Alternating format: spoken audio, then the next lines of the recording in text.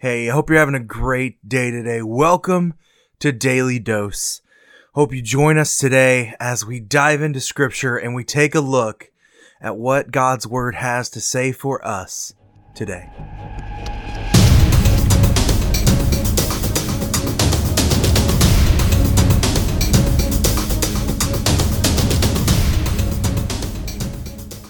Hey, how are you doing today?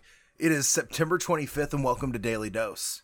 You know, as we begin to talk about today, the Word of God, the Word of life, the Word of faith, the Word of encouragement, there's so much to be said about it. There's so much to be said about God in the fact that He left us His Word. That we even have access to God's Word is absolutely astounding because it is so radically transforming for us to be able to experience it as we currently do. If you have the Bible, open with me to Romans chapter 10. Romans chapter 10, read with me in verse 8. But what does it say? The word is near you, in your mouth, in your heart. That is the word of faith that we proclaim. Because if you confess with your mouth that Jesus is Lord and believe in your heart that God raised him from the dead, you will be saved. For with the heart one believes and is justified, with the mouth one confesses and is saved. For the scripture says, everyone who believes in him will not be put to shame. For there is no distinction between Jew and Greek, for the same Lord is the Lord of all, bestowing his riches upon all who call on him. For everyone who calls on the name of the Lord will be saved. I love this passage of scripture. I love it so much. But it's something that we must deal with as Christians. For all that call upon the name of the Lord shall be saved. With the heart you are made justified, but with the mouth you confess and are saved. You know, it's one thing to believe something in your head, but it's another thing entirely to confess it with your mouth.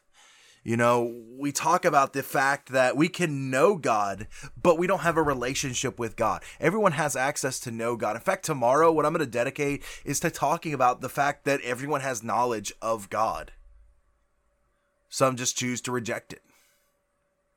And I know that's going to be going way back in the early book of Romans, but I want to talk about that. So, when we begin to look at this concept, we begin to see then how God moves and how God works. You know, this passage is just so rich that we talk about the word of faith. The word of faith. What does it even mean to have pure faith? You know, if you really think about it, do you trust? If you have proclaimed Jesus before, do you trust that you're saved? Do you have faith that you're saved? You see, so often what I run into is Christians who have acknowledged that they're saved, but when push comes to shove, they don't know whether they're saved or not. If something event comes in their life where trials come, they question their own salvation. Now, it is natural, I think, for us to come into a time where we begin to question our salvation. But what do we do when we question our salvation? Do we come back to this word of faith and trust that all who call upon the name of the Lord will be saved?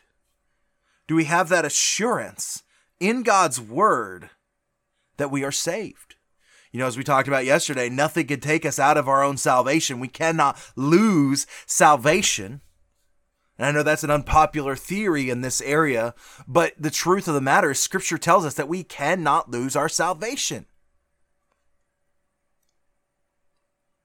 So why then do we doubt salvation so often? Well, I think it comes down to Satan is really good at trying to convince us and trying to trick us. Just as he did in the garden with Eve, when he says, surely God didn't mean that you would have eternal security. Surely God didn't mean that you would be saved. Surely there was something else that God wanted you to do on top of believing in Jesus. And we begin to believe that in our mind, and it begins to work in our mind and our heart to change our perspectives on things. And things just aren't as clear as they once were. If there's one thing I can give you an assurance of today, it's that all who call upon the name of the Lord shall be saved. Here's the simple fact of the matter.